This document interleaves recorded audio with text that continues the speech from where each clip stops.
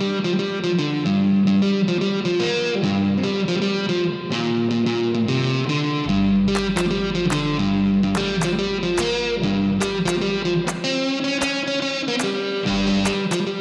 and welcome to Two for None, your favourite cricket comedy podcast. My name is Patrick Cullen and I'm here, of course, back in black again with the one and only Christopher T. Barty. Bardo, how are you, big man? We're podcasting again, somehow, some way. We never stop.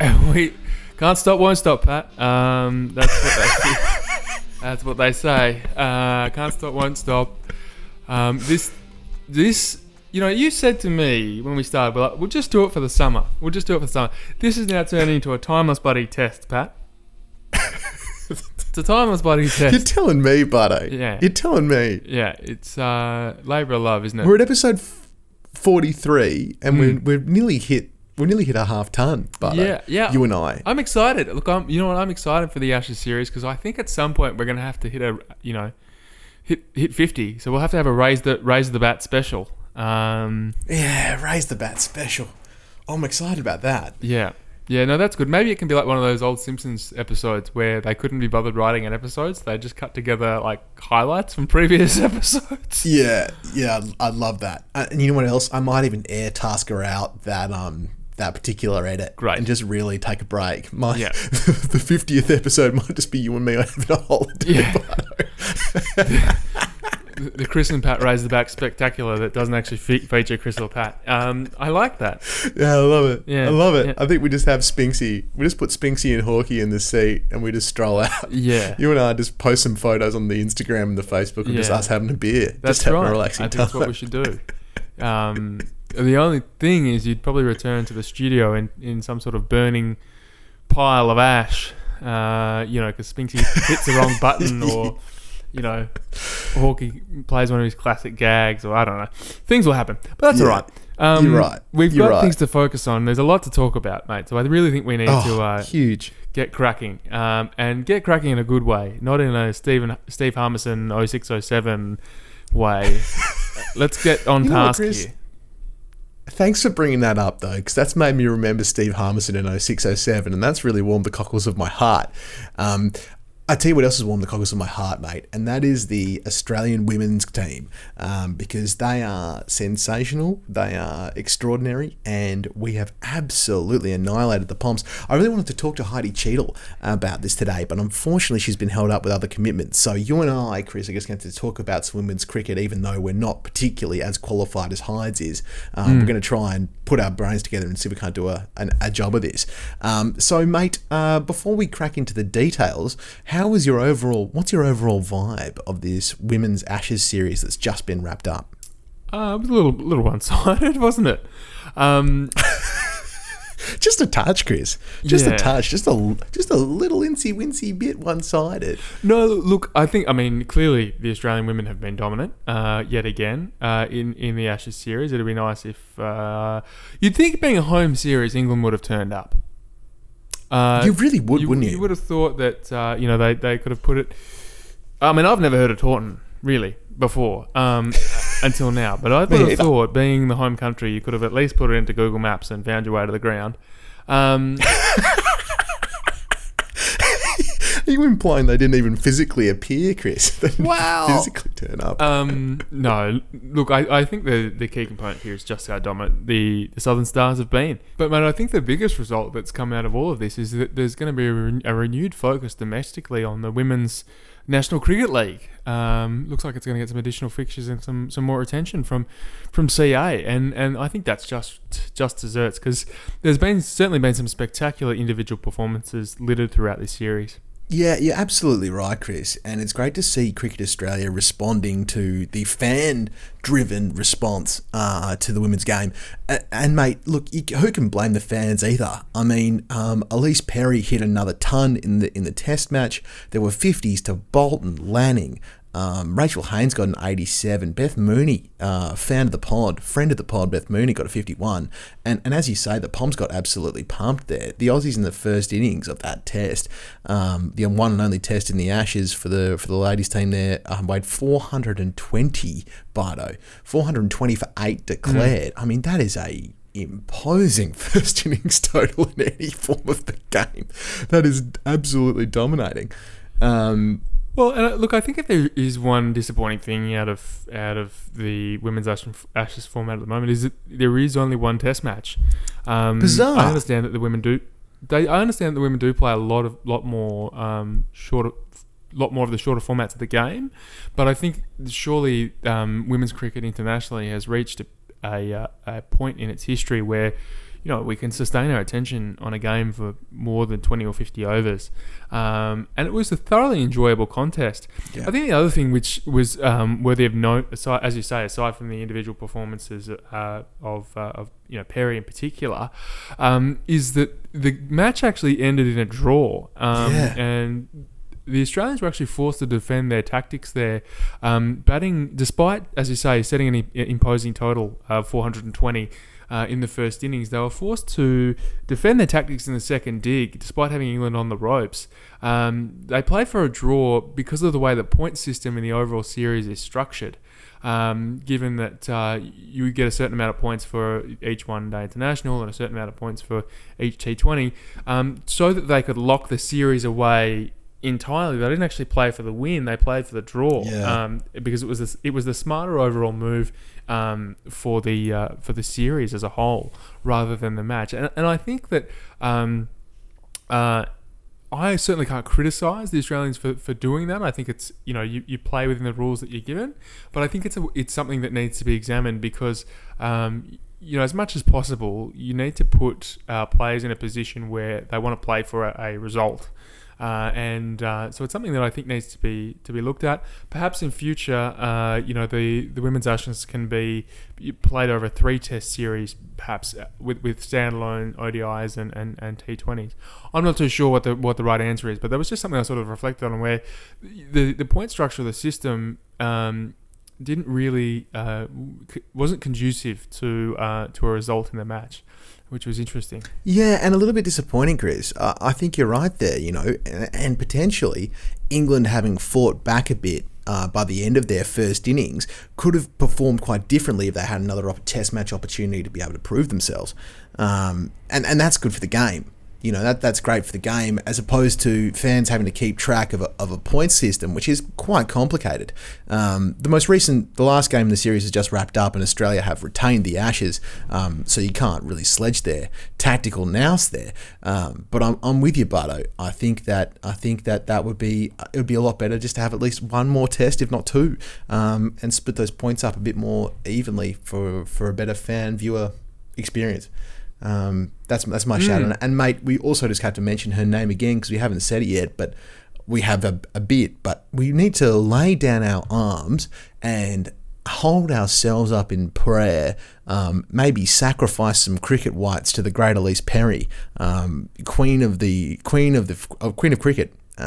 First of her name, the breaker of chains. She is truly that good, Bardo.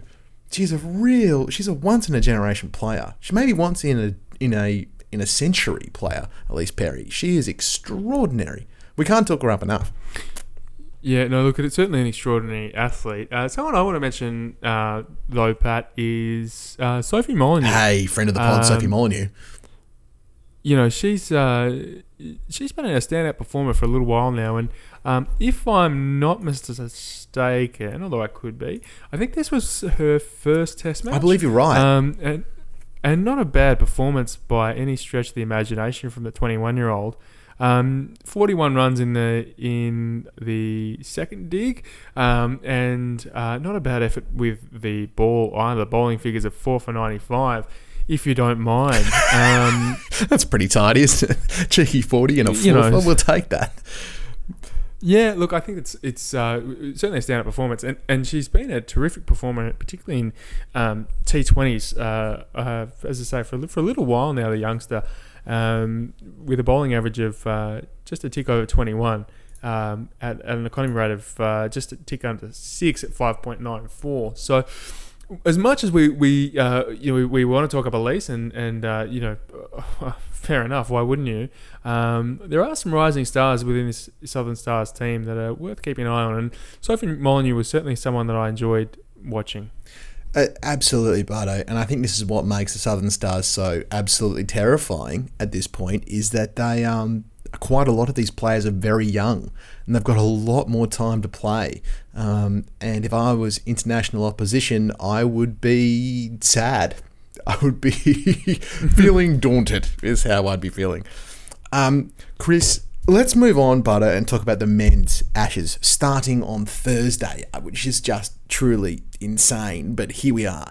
We're going to play some Hold Up Hey, because I really enjoy doing that in the World Cup. And I have tapes in front of me from Spinks and Hawkey. And I think it's probably the best idea that we start with TK and deal with England first, Bardo. What do you reckon?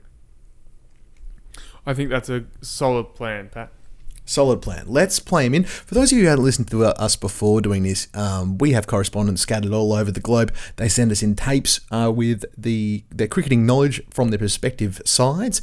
Tom K. Hawkey is our English correspondent. We're going to stop him if we like to make jokes or provide some insight. Chris or I will say, hold up, hey, and then we'll keep rolling the tape. So without further ado, let's crack in. Here is Tom K. Hawkey. Greetings from Indonesia, the nation of small islands. Tom K. Hawkey here with an Ashes warm-up bulletin from a Brit.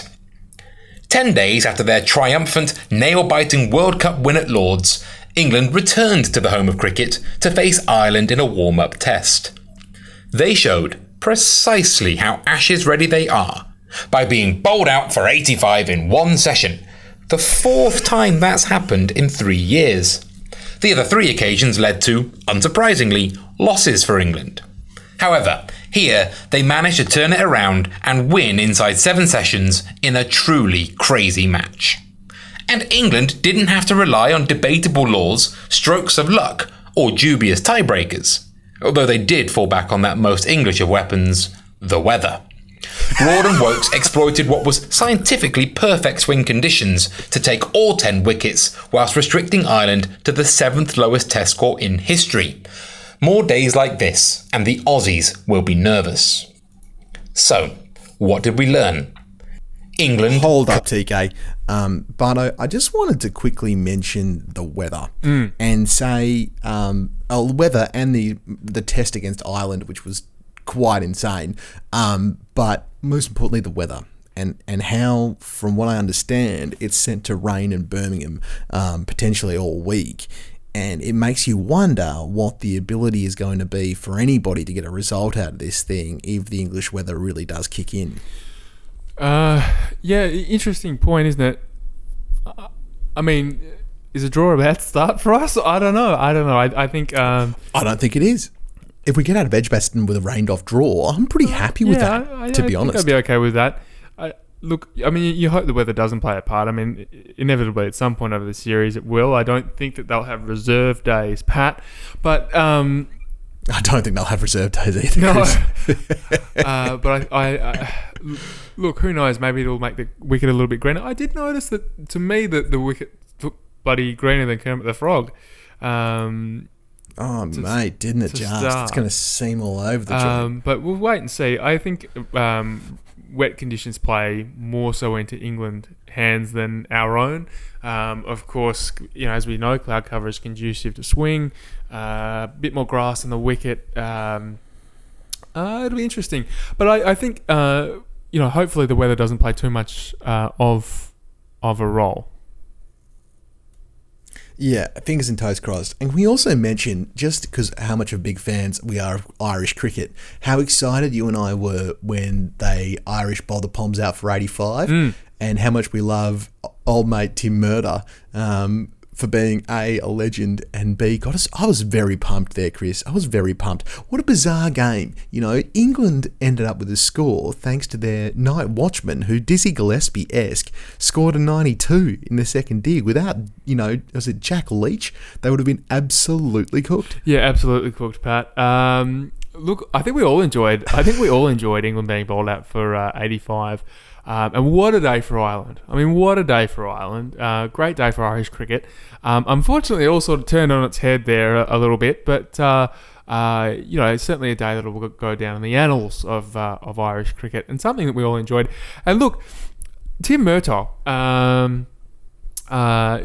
what a performance. And I think that's one of the great stories of the Irish cricket team, is that this is a team that has waited so long to play Test cricket. And we saw that last year in their first off Test with Pakistan, where a number of the guys had held on to play in that game and then had retired shortly after.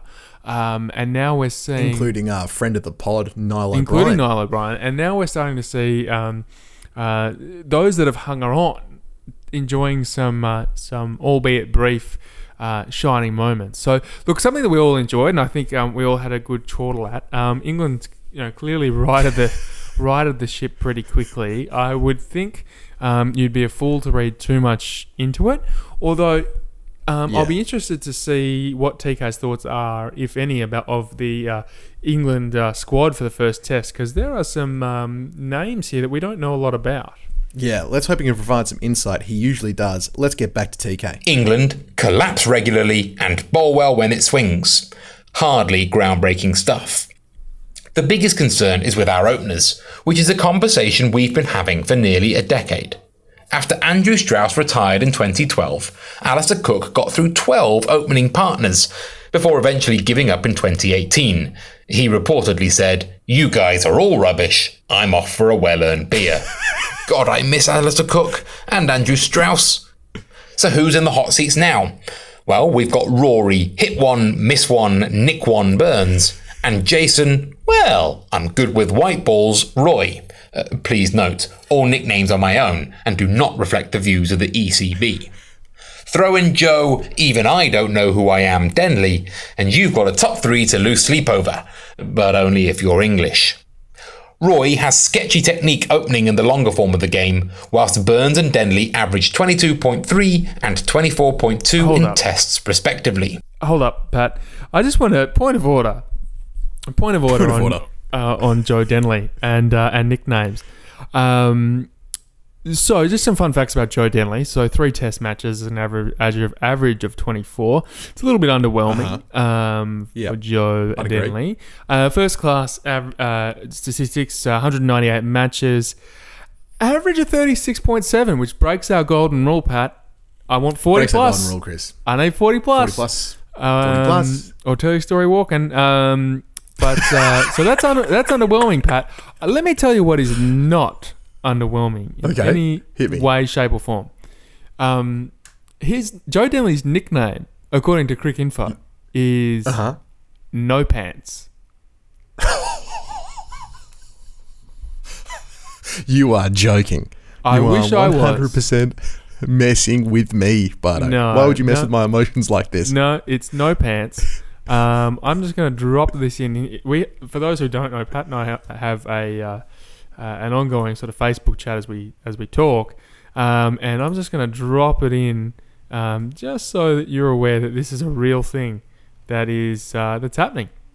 Joe Denley's nickname is No Pants. So, whilst it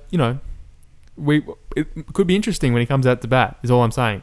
Does it take him a little bit longer to get ready because he's looking for the pants? Now, it's worthwhile pointing out too, Chris, cultural differences between England and Australia, that in England, pants refer to underwear.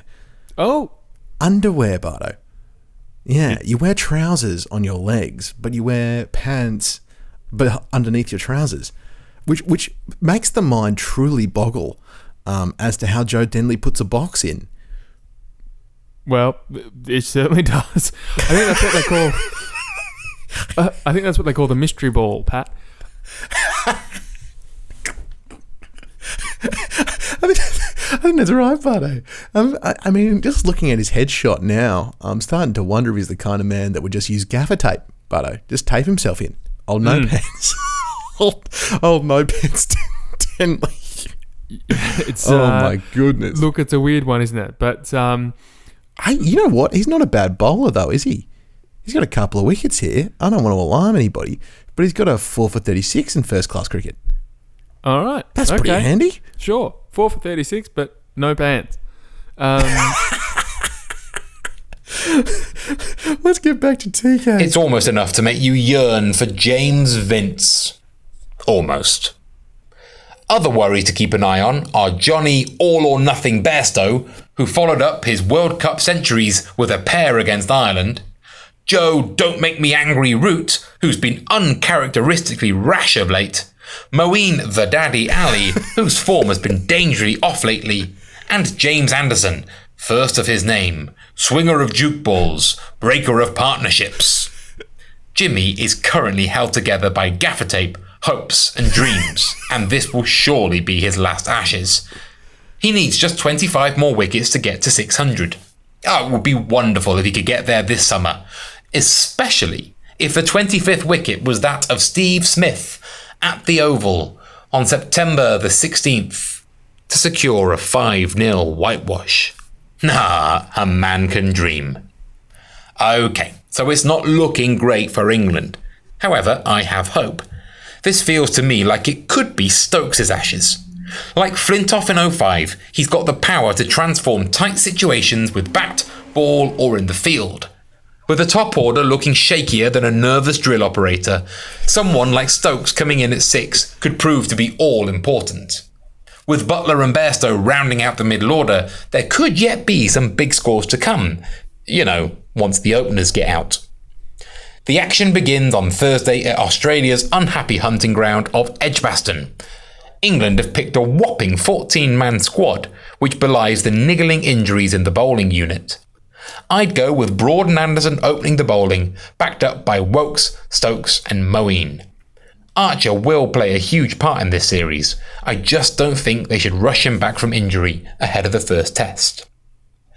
Before the World Cup, the ECB relaxed their rules around nationality requirements, ostensibly to get the Barbadian Jofra Archer into the team. I propose they relax them even further, as well as changing the gender rules, in order to try and coax Meg Lanning into the England squad. Right, prediction time. Neither team looks strong with the bat, and both can be extremely handy with the ball. If it's cloudy, England will win 3-1. If the sun shines, the Ashes will be making their way, metaphorically speaking, down under. Well, that's a huge concession from TK. Rare that you hear him say that it's going to be anything but a 5-0 whitewash either way. He does sound a bit down, uncharacteristically down. Do you think he's trying to lull us into a false sense of security, Bardo? Yeah, look, uncharacteristically down. I think that there's some interesting selection decisions to be made for England. One guy I just want to draw your attention to, Pat, is young Ollie Stone. So Ollie's played just one test match for the English. And I got to admit, I didn't know a lot about him. I still don't, to a certain extent. But certainly his first-class figures make for impressive reading. 37 matches, 126 wickets. Best bowling figures of 8 for 80, if you don't mind, at an average of 24.6 and just 25 years of age. There's an interesting sort of young core of English fast bowlers that are making their way through into the English Test squad at the moment. TK mentioned there earlier Jofra Archer, and we all know what Jofra Archer can do. In our last series, Pat, in Australia, we talked a lot about Tom Curran, and I just want to bring to your attention his brother date. Sam. Who the raisin. Yep, yeah, the date. I think we called him Current. Yep, it was clever then. It hasn't aged well, but much like a date. Look, Sam Curran's an interesting prospect in and of himself, being a bowling all-rounder. Just 10 test matches, average of 31, first class average of 29, so more than capable with the bat. But he is a dangerous prospect with the ball as well. Best bowling figures are 4 for 74. But a strike rate of 52, which is not too bad at all, and just 21 years of age. So you've got there Ollie Stone at 25, Jofra Archer 24, and now Sam Curran at 21. There's a lot of youth. See what you're saying. There's a lot of youth there, and when you marry that up with the experience of Stuart Broad and Jimmy Anderson, England, I think, have some interesting combinations that they could throw at the Australians with the ball. So it'll be really, I'm really keen to see what they throw at Australia, and of course Chris Woakes as well. Who we all know what Chris Woakes can do with bat and ball. Well, yeah, I was just going to say how devastating Chris Woakes was in the ODI World Cup. And mate, I did want to mention Jimmy Anderson. It's his birthday today, so happy birthday, Jimmy. He just turned 37 today. So here's the thing, though. I mean, that bloke, Chris, it's remarkable he's still playing. As a fast bowler, playing at 37 and still being as good as he is extraordinary. Yeah, still absolutely extraordinary. And we really haven't seen too many like him.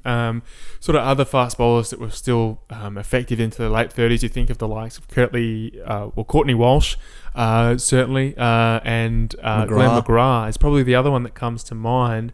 Wasim Akram is another one that played quite late. So some fairly elite company there. There's not too many that make it to their late 30s and are as effective as James Anderson. And I got to say, those 575 wickets have snuck up on us a bit. I mean, we know he's a world-class bowler, but certainly not necessarily someone that you think in those sort of lofty heights.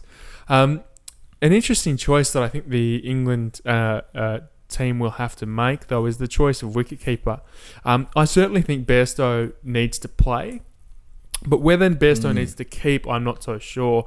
I think, although he's certainly a capable keeper, I would almost play him as a standalone batsman, because from what we've seen in the shorter forms of the game, and Joss Buttler can be so damaging coming in down the order. Yeah, you're not wrong, Butto. You know, I think there's a bloke by the name of Gilchrist who gives you a pretty good mould there to follow. So some interesting choices to make for the England side. We'll have to wait and see. One area where I'm not quite sure that they've made the right decision, though, is with Moeen Ali. They're a little bit light on with the spin stocks, I think, at the moment. I'm somewhat surprised. Again, they're not putting a lot of stock into their performances in the shorter form of the game, but I'm somewhat surprised that Adil Rashid hasn't had a look in. In terms of the longer form of the game, because he does perform well against Australia. That is a team that he does like to play against, and I just think on the back of what we've seen in recent Ashes series in terms of what Moeen's been able to produce with the ball, I'm not sure that he's the most potent option for them. So interesting times. And especially, you know what, Bardo, if you don't want to give Rashid a game, you think he goes for too many runs, then give Jack Leach a crack. I mean, he just made a 92 against Ireland with a bat for one, and for two, his first-class figures are pretty tidy, mate. He's got a grand total of 270 first-class wickets at an average of 25 as a left-armer, with best bowling of 8 for 85. So, I mean, I think he can consider himself pretty unlucky not to get a crack there. Interesting. So, I mean, again, just some interesting choices. And I think one of the things that we talked about a few years ago was that Moeen Ali really went through a bit of an identity crisis, I think, or rather an identity crisis was kind of bestowed upon him. Was he a low order batsman that could bowl spin? Was he the frontline spinner? Was he the second spinner? What were the expectations around his performance? And I'm not sure that they're necessarily setting him up for success here. He is a cricketer that I love watching, though, when he is up and about. So hopefully, for his sake and for England's sake, we get to see the best of Moeen Ali. I couldn't agree more, but I couldn't agree more. And mate, I think we should turn our attention to the Aussies, a camp we're much more confident in talking about. And hear from Alex Spinks. Spinksy sent us a tape, Bardo. Are you ready for it? I am very ready. Here we go. Alex Spinks with an Australian preview of the Ashes.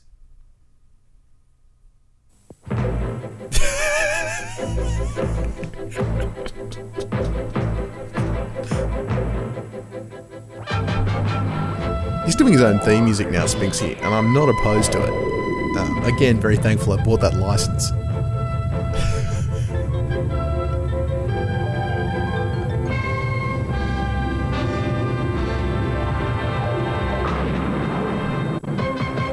Good day or evening or whatever time of day it is for you, and welcome to Spinks's Ashes preview. I was played in there by the theme to Channel 9's coverage of the Benton and Hedges 1992 Cricket World Cup, a time when cigarette and alcohol advertising was so shamefully rampant, you'd confuse a cricket match for being a segment on Shane Warne's lifestyle program.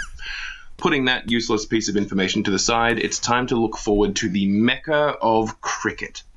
It's our Manchester Derby. It's our State of Origin. It's our Bledisloe Cup. It's our Putnam Spelling Bee. It's the Ashes.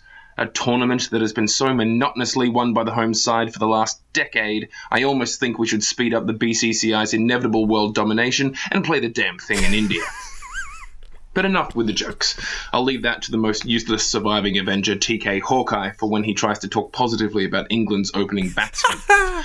So, let's talk about the Aussie squad. For our choices of opening batsmen, we have the incumbent and man with the most Sheffield Shield runs last season, Marcus Harris, alongside our very own returning amateur carpenters, David Warner and Cameron Bancroft. Our middle order is comprised of the perpetually hamstrung Usman Khawaja, the man who could have played for England, but just like in Newlands, he looked the other way, Steve Smith, one of our vice-captains, Travis Head, and the guy who has used reverse psychology to absolute perfection by moving to Tasmania to get noticed. It's Robocop. It's the Terminator. It's a guy who, judging by Cricket Australia's history of selection, will be the most informed drinks runner in the series, Matthew Wade. Our all-rounders consist of the county batting machine Marnus Labuschagne and the man who knows how to bat and bowl really well in the lead-up to a series, only to forget it once he crosses the boundary rope in a test match. It's Mitchell Marsh in his 12th comeback test series. Our bowlers now, and we have brought along every Australian pace bowler Mark Waugh could probably name except for Trent Copeland, as always. Leading the battery is our second vice-captain and number one ranked test bowler in the world, Pat Cummins. He is joined by the ODI World Cup wicket record holder, Mitchell Starc, our other previous vice-captain, Josh Hazlewood, the always injured but always in the selectors' hearts and minds, James Pattinson, my favourite banana-eating boy who just won't quit, Peter Siddle, and a man with such an annoyingly spelled last name I had to look up how to pronounce it so I didn't sound like I said the consonants by accident, Michael Neser. For all of that arsenal of pace, 7 if you include Mitchell Marsh, and I guess I technically have to, we have brought just the lone specialist spinner, and that man is, as always, the GOAT, Nathan Lyon. And of course, this team will be marshalled by the entertaining gentleman behind the stumps, Tim Payne. The unlucky ones this time round are 3 players who played admirably. Hold up. Thank you for an excellent rundown there, bud. I enjoyed all of that, even the sandpaper jokes, which hurt me on my insides. But are we happy with this? Before he gets into the people who are unlucky to miss out, which is the next step, I can tell in my heart. Are you happy with that group, Bardo? Are you happy with that group for the squad, Bardo? Are you happy with it? Look, interesting choices. There's a couple there that we didn't really talk about, Pat, in the lead-up. I think if you play back some of the tapes on our discussions in terms of who we had pegged for the side, none of us had Peter Siddle making his way across to no, Bardo, England. 0%. None of us had Mitchell Marsh making his way across to England. And I don't think we thought Marnus Labuschagne would be on the plane at all. So, look, some interesting selections there. I think there's, as Spinks is about to hit the nail on the head, there's some guys that consider themselves hugely unlucky to miss out. One guy in particular, I think, Curtis Patterson. I'm not really sure what else he had to do. But as I say, timing is everything. And in the most recent matches between Australia and Australia A, Mitchell Marsh was in pretty good touch, and with both bat and ball. And look, we've certainly gone pace heavy, haven't we? And really pace heavy. If anything, it's a huge compliment to Nathan Lyon and the faith we place in his resilience, his skill, and his endurance to be able to get through the workload that I think that he will be able to get through. It's, as I said, there are some. Cameron Bancroft's another one where you just sort of think, I didn't pick that. To I be didn't pick to be Bammies. perfectly honest with you, to be sitting here 2 days out from the Ashes and going, I'm not sure who our opening partnership is going to be, or who our top three is going to be, pending fitness for Usman. I'm shocked. I wasn't ready. I tell you what, Pat, it's a selection shock. Let's just put it. Oh no, Chris. I thought we were done with these. I thought we were done, but no, we're not. these again. No, mate. we're in them again. But look, some interesting choices. All that being said, I'm pretty confident that from these 17 men, we can cobble together a pretty handy 11 to do some damage. I agree, and my other good news for you is that Usman Khawaja passed his fitness test today and is expected to take the field tomorrow. So that is some really good news. I've got some other news for you, but I'm going to hold on to it. Let's see what Spinksy has to say. We're about halfway through the tape here. Say played extremely well in our last home summer. Joe Burns and Curtis Patterson, both century makers in our last test match against Sri Lanka in February, and Jackson Bird, Australia's #1 reserve bowler. And he misses out either because of the selectors' love affair with the thought of James Pattinson's steaming ends stuck together with sticky tape and staples, or because when the selectors get to England, they pick up my favourite man, Peter Siddle, dust him off because he's perfect for bowling in English conditions, and then forget where they left him until there's a dead rubber to be played. Now, I'm sure that Bardo and the Ginger Ninja will be dissecting the relative strengths and weaknesses of both sides, so I just want to raise one discussion point, a controversial one, and it's probably quite harsh on a man who has steered a wild ship in his 8 tests in charge quite well. But are we entering the final phase of Tim Paine's international career? First things first, he has captained a fractured side very capably, and his glove work has always remained the envy of other Australian wicketkeepers. And his epic rearguard 61 not out against Pakistan in Dubai in his first test as anointed captain was an echo to amazing efforts by great batsmen like Faf du Plessis. Not an echo of where Faf got suspended for ball tampering, but of him banning out a draw with JP Duminy in Australia many years ago. But that 61 not out was the last time Paine passed 50 runs, 12 innings and 8 test matches ago, and he has averaged 20.18 since then.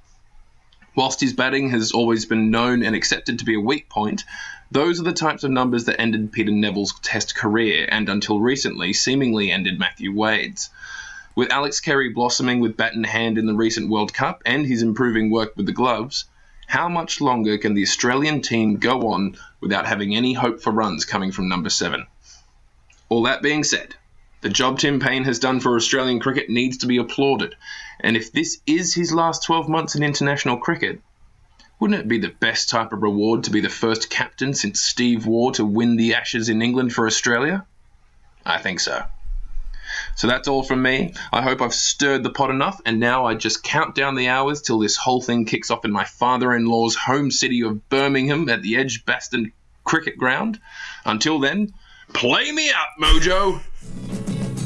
Come on, Aussie, come on, come on, come on. Thank you, Alex Spinks, and well done for self-scoring too. With the jams there, Bardo. I would be fanging to say an extraordinarily controversial opinion there from Spinksy. That Tim Paine might not be holding water, but you're pulling a face at me, which makes me think that you're considering it. I don't think it's a bad point. Tomorrow's not guaranteed for nobody, Pat. Tomorrow's guaranteed for nobody. You play the game one ball at a time. I'd see where he's coming from. I think Tim Paine is and was the right man at the right time. And I think a wicketkeeper should always be selected for wicketkeeping first. And I'm hoping that he will have more coverage from the top 6 than he certainly had against India and against Pakistan. That's the other thing I think to consider, is that he has come in at some difficult points, really bad moments throughout the last summer. So I'm hoping he'll have more coverage from the top 6. His wicket keeping, as always, will remain a high standard. There's no doubt about that. But I think there are also some other factors to consider here. One, his age. He's almost 35. And whilst keepers can go on, and with modern, modern sports science and all that sort of thing, you wouldn't want to put an expiry date on anybody. It's certainly a point to be considered. Matthew Wade at 31 has a few more years underneath his belt. He's making a few more runs. And Alex Carey, underneath that, as Spinksy so rightly pointed out, did such a wonderful job in the World Cup, where he really stamped himself as a wicketkeeper batsman in the shorter form of the game, and was certainly very capable with the gloves and did a good job, and was more than capable with the bat. And I think is the type of person that the Australian public has been clamouring for to come in at number 7. So do I think Alex Carey at the moment is the heir apparent? Absolutely. I don't think it's Matthew Wade, even though he's listed here as a wicketkeeper batsman, because he's indicated that he is going to focus on his batting. I'm really hoping we're going to see him bowl throughout the series. I'm really hoping we're going to see him bowl. I'm really hoping you're going to see him bowl. It's the that's best all thing. I want. So I don't. I want him to be played at 6, Bardo, and I want him to get like 8 overs out of Matty Wade, and I want him to take like 1 for 40. I would be stoked if that happened. Look, I don't think we'll see Matthew Wade, because I don't think we'll see Matthew Wade keep in this series. I don't think we'll see him be Australia's next wicketkeeper. I think that'll go to Alex Carey. How long that occurs, I think, depends on a couple of things. First of all, it depends on Tim Paine's performance in this game, because even if you are the captain, it is hard to retain your position if you're not in form with both bat and the gloves. But I also think it depends on what we see from Alex Carey or others in the domestic scene this summer. Because if Alex Carey puts on a pile of runs over the Sheffield Shield, then moving into the summer, that's where it may become apparent that a change needs to happen. As I said, I think it's hard to say, and I think what we need to be doing right now is getting behind T Paine, and he is the right man, I think, to lead this team in this Ashes series. Beyond that, I'm not so sure. Let me say this, Bardo. Let me say this. I would be phenomenally shocked if Tim Paine didn't captain this entire series, and probably the rest of the Australian summer. It would take, I think, an injury or something like that to go down, especially when you consider who the vice-captains of this side are. Sure. The vice-captains of this side is Trav Head and Paddy Cummins. And it's not Steve Smith, it's not Davey Warner. Davey Warner, as we know, can never captain an Australian side. Steve Smith could. I think he's got an extended ban for how long until that can happen. I can't remember off the top of my head. Yeah. But that means that you'd be looking towards probably Trav Head to captain his country. And given that he's not really holding his spot in the side, I don't think you can make that swap. But I hear Spinksy's point. We do need runs from Paine, and hopefully, as you say, Bardo, that more runs from the top order will put him in a more beneficial position to be able to do that. But Chris, here's the things we know. Here's who we know is going to play for us in this game. We know that Davey Warner is going to open the batting. We know that Usman Khawaja is fit and he's going to play, barring anything disastrous happening in the next 24, 48 hours. We know that Steve Smith is going to play. We know that Tim Paine is going to play. We know that Paddy Cummins is going to play. We know that Nathan Lyon is going to play. So that's a total of 6 players who are locks. Shunkety. Now, who plays in around them is a point of contention. Let's talk about openers. Vying for the spot, Marcus Harris and Cam Bancroft. Now, Marcus Harris is the incumbent and was the highest run scorer in Sheffield Shield last year, including half of the season when they used the Duke's ball. However, on the opposite side of the ball game, Cameron Bancroft just made 92 in the intra-squad game, which we all knew was going to be an audition for this particular Test series. So, who comes in there? And while I'm throwing questions at you, Bardo, as much as you as I have talked about Matthew Wade, and me and Spinksy have talked about Matthew Wade, and I will say his name again, how extraordinary that man has been, I am starting to think that given the team makeup, it's probably going to be Marnus batting at 6 in the first test. He's incumbent and he bowls leggies, right? And we do not have any other real spinning options in that top 6. I know you're thinking about Steve Smith there, Bardo. I can see you thinking about him. But, mate, he got pumped in English conditions in his most recent ODI. So, Sure.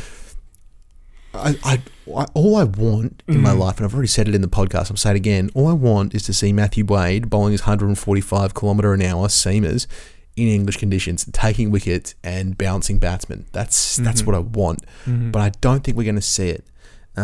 So my side in my brain looks like this. I think it's going to be Harris and Warner, Khawaja, Smith, Travis Head, Marnus Labuschagne, Tim Payne, Cummins, James Pattinson is also a lock by all accounts. He's in the side.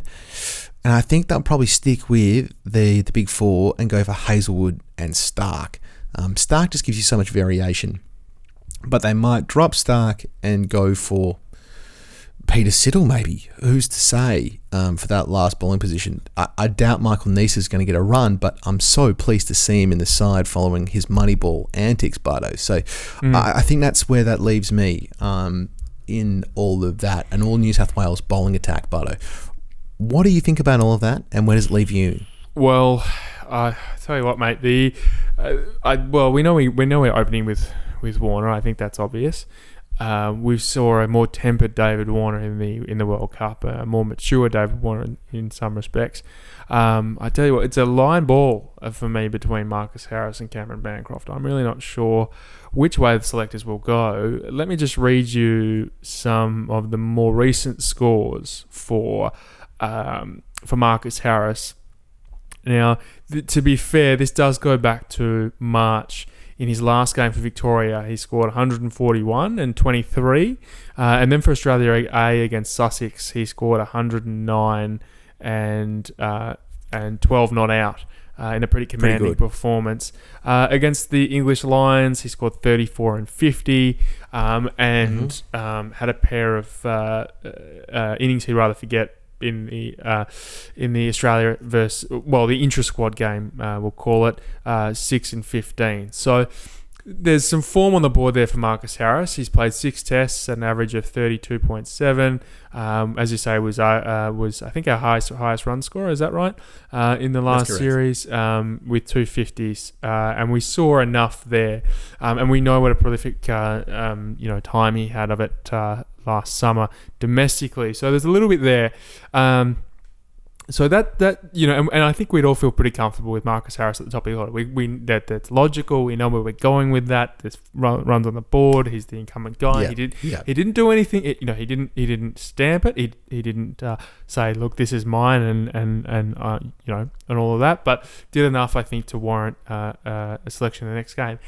Having said all of that, let me just read you some Cameron Bancroft for a moment. Now, Bancroft, we know, up until the Schmozzle in South Africa, was the incumbent opening bat, and had a really great time of it in the Sheffield Shield leading up to those games. So in comparison to Marcus Harris, who's played 6 matches, we've got 8 test matches for Cameron Bancroft, highest score of 82 not out, an average of 30, so a lower average, although only fairly negligible.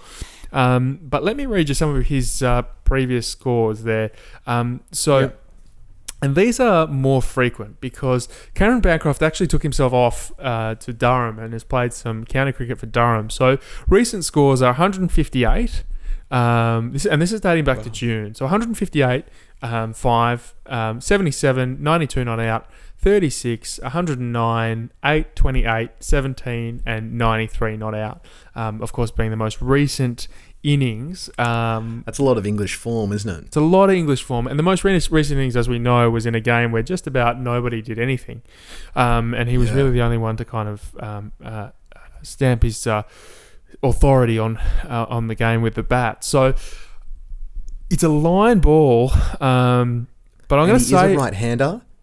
And he does have, according to Steve Waugh, he's the best short leg fielder he's ever Yep. seen. That's coming from Tugger. So Yeah, I hear your point, mate. I think, having said that, I think you have to give the nod to Cameron Bancroft, which, again, I don't think we would have said that 6 months ago. I can't believe we're saying this. I can't believe Australian cricket's come to this, mate. It's wild. It really is. Yeah, I think And I look, honestly they're think he's the man in form. Simply because of the performances for Durham. So as you say, it's a lot of English form. And whilst Marcus Harris has certainly not been bad by any stretch of the imagination. I mean, we saw, you know, he made runs for Australia against the English Lions, which is their second 11. So his form is fine. But I think, we're going to see a pairing of Warner and Bancroft, I think. Mate, the English crowds are going to go nuts. Edgbaston is going to go off its chops if those two walk out together. It's going to require incredible mental toughness from both of those guys. And I actually believe that Bancroft would be better suited to that than Davey. Davey's a bit of an emotional character, I think, but Bancroft's a yoga teacher and is part-time. So, but what a combination, though, potentially, of personalities. You've got Warner the pugilist, who's almost like... Do you ever read I think it's The Dark Knight Returns, the Frank Miller yes. Batman series, where Batman kind of comes back after 10 years out of retirement and it's all old and grizzled but like still kicking ass? I feel like we're seeing like Dark Knight Returns version of David Warner here. Now I know he's only had 12 months out of the game, but you got to admit he's got a beard and he didn't have a beard before, and he's all grizzled and everyone's like, oh, he's slow now, he's so slow now, but he's not that. He went, you know, he's I would say he's more measured in his batting. So you've got a pugilist and then you've got a yoga instructor who's just going to be mellow and by all accounts has done a lot of introspection over the last 12 months in terms of his own place in the world. So what a combination. What a combination. You know, and I think, you know, these, you know, they say pressure creates diamonds and, you know, and all that sort of thing. So it could be the making of them as a pair. You know, we could be looking back on this and saying that was the moment, you know, the last moment of redemption. Because I tell you what, they score 100 on day one or open the account with none for 100 at lunch, and watch it all float away. So that's an interesting one. What about your number 6, Bardo? Yeah, look, that I'm not so sure about. I'm less convinced than you that we need a second spinning option. I think you just have to go with whoever's going to give you the most runs for mine. And I disagree with you that person is going to be Marnus Labuschagne. I like Marnus Labuschagne. I think he gives us a little bit. But for me, 5 test matches, average of 26. First class average of 37, which is not terrible. And doesn't pass the test though, Chris. Doesn't pass the test. And you know, his bowling's been interesting though.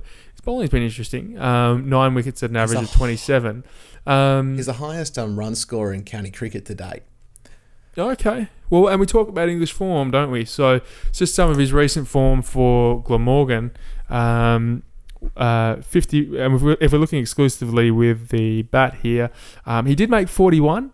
In the Australian intra-squad game, 51, 0, 106, 65, 82.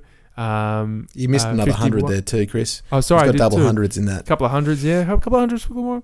Yeah, it's got a lot of English form, isn't it? So it's not bad. 65, 82, 51, 83, 182. But I hear your point. I mean, I think Matthew Wade's form's so irresistible. I don't know how they're going to draw a line between those two. And then, Chris, an outside for sheer balance, there's Mitchell Marsh. But surely Mitch hasn't done enough to be able to get a gig. Surely, in comparison to Wade, he's just done zilch.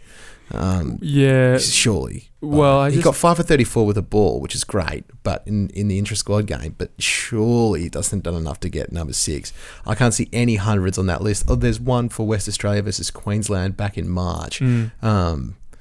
I don't think it's enough. I think a good selection as part of the squad. I think it's still worth keeping the faith with Mitchell Marsh. I think he's the kind of person that we'll see a late career renaissance. Only 27, so there's still plenty of cricket in him. I wouldn't have thought that he would be batting 6 at the moment. As you say, there's just not enough recent form to go on. Although plenty of knots. 53 not out, 29 not out, 40 not out. And some reasonable performances with the ball. 1 for 13, 5 for 34, 1 for 38, 1 for 15, 3 for 43 and 2 for 41 are the notable performances. So there is a little bit there, again, in terms of English form, but I just think, again... Keep him in the nets, Bardo. Keep him in the nets. Keep him as a net bowler. Yeah. Let him run a few drinks out, see if he gets his mind together. Yeah, so for me, again, I just think you just have to reward the form. I think the experience, the grizzle that Matthew Wade will bring. Let's not forget that he can also bowl. So I think there's enough there for Matthew Scott Wade. What about your bowlers, Bardo? What about your bowlers? Who are you bringing in? Obviously, Cummins and Pattinson are already selected, and Lyon. So really, it's that last bowling spot, mate. Who comes in for you? Yeah. Oh, again, it's a tough call, isn't it? You've got Mitchell Starc, of course, who's just taken the record number of wickets in a World Cup. Gives you the left arm option, which is always attractive. Wasn't his absolute best over the last Australian summer, if we're all being completely honest. But for me, he still has the front running. Josh Hazlewood, I would think, for team balance, because what we're probably lacking with this side that we're going into at the moment is we just don't have a metronome. We don't have a line and length guy. Reliable line and length guy, yeah. Which you got to have a line and length guy. So it's a England, really difficult decision. I think Peter Siddle. They're probably going to pick Peter Siddle. That's probably what they'll do. Because every time I write Peter Siddle off, he keeps coming back. Tough one.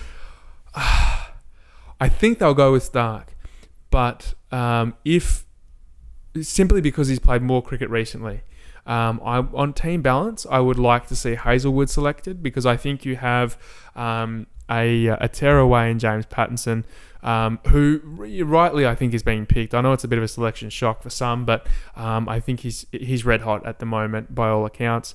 You've got your workhorse in Paddy Cummins who can bang it in, and normally from there I think you need a line and length guy. So I would like to see them pick Hazlewood. I think they'll go with Mitchell Starc, which is not a bad selection by any means. As we know, he can take lots of wickets. My only concern is that we might bleed runs, and I'm not sure who's going to dry it up. So, yeah, it's a tough one. I'm glad I'm not a selector, let's say that much. You and me both, Chris. And, mate, we should really wrap up in a minute, but I just really wanted to ask you if we can win, what your expected result is out of this first test, and I want a series prediction, Bardo. A series predictione. Hit me with that. I think England wins the first test. It hurts me. Yeah, and I think, keep going. I hope I'm wrong. I think it's 2-1 to England. I think. Oh, I think the first test is going to be a draw. I think it's going to be a washout. And I think Australia are just going to get over the line and win 2-1. I think we're going to return the urn after 18 years. That's my little bit of positivity for you, Bardo. Look at me not jumping on a ship. I hope so. Huh? Do you know what's scary, Pat? Is that there are people that can vote that have never seen the Australian cricket team win in England. Isn't that wild? Yeah. And we were so good for so long. We were so good. All right, mate. That's the end of the pod for us, folks. Thank you very much for tuning in. You're an absolute bunch of legends. Make sure you go to the Facebook page. You check us out on the iTunes store. You like, rate, review it. You share it with your friends, and really get the pod out into the world. You can find us on iTunes, Spotify, SoundCloud, Stitcher, Google Play, wherever you get your podcasts. So subscribe, share it around, folks. Review it. That would really help us out. Before we go, Chris, any final thoughts from you, my man? You know me, Pat, I've only got so many thoughts that I can expunge in an hour, and I think I've expunged them all. Good on you, Butter. You're a legend. We'll be back after the first test. I'm going to be doing some of the rest of this podcast for this Ashes series from Thailand, Chris. So that should present its own technical challenges, which should be very exciting for everyone. Thank you, ladies and gentlemen. Thank you, Bardo. Thank you to our correspondents. We'll be back real soon. And go those Aussies!